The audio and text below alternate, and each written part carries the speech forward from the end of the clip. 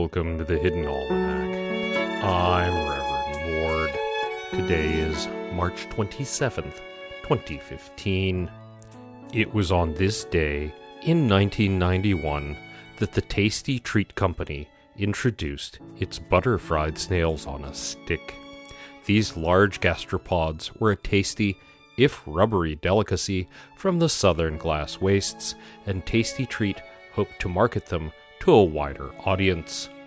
The advertising campaign featured a happy snail carrying a stick and shouting the slogan, "Mollusk-alicious." Butter-fried snails on a stick bombed as hard as a novelty food product can bomb. There was a brief fad to dare one's friends to eat them, but the snails did not freeze well, reheated poorly, and approximately 1 in 100 carried meningitis. Tastee Treat was investigated for malfeasance and paid out a large sum to those hospitalized as a result of snail ingestion. Stuffed toys of the happy snail became collector's items, however, and can fetch several $1,000s at auction today. And it was on this day in 1744 that Lady Warthington Shemp was born to the noble house of Shemp.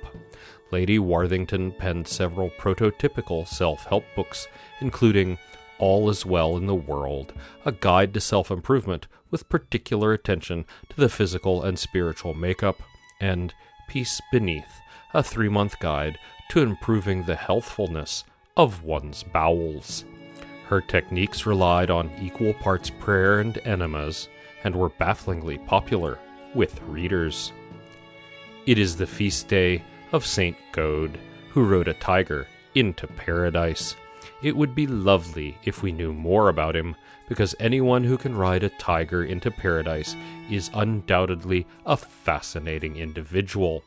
Sadly, he is known only from murals, many now lost, from the walls of the ancient city of Ner. Even his name is derived from the name of the street that the first mural was found upon, not from anything known about his life.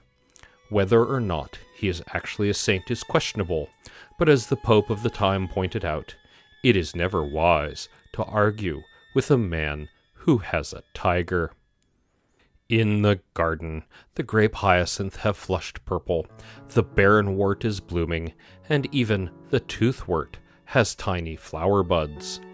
This would be easier to enjoy if not for the sounds of jackhammers as the Charmex crew attempts to chisel out the concrete that was left in their borehole. George is most displeased by the racket. I hope that they finish their excavation soon, and that nothing else untoward happens to delay them.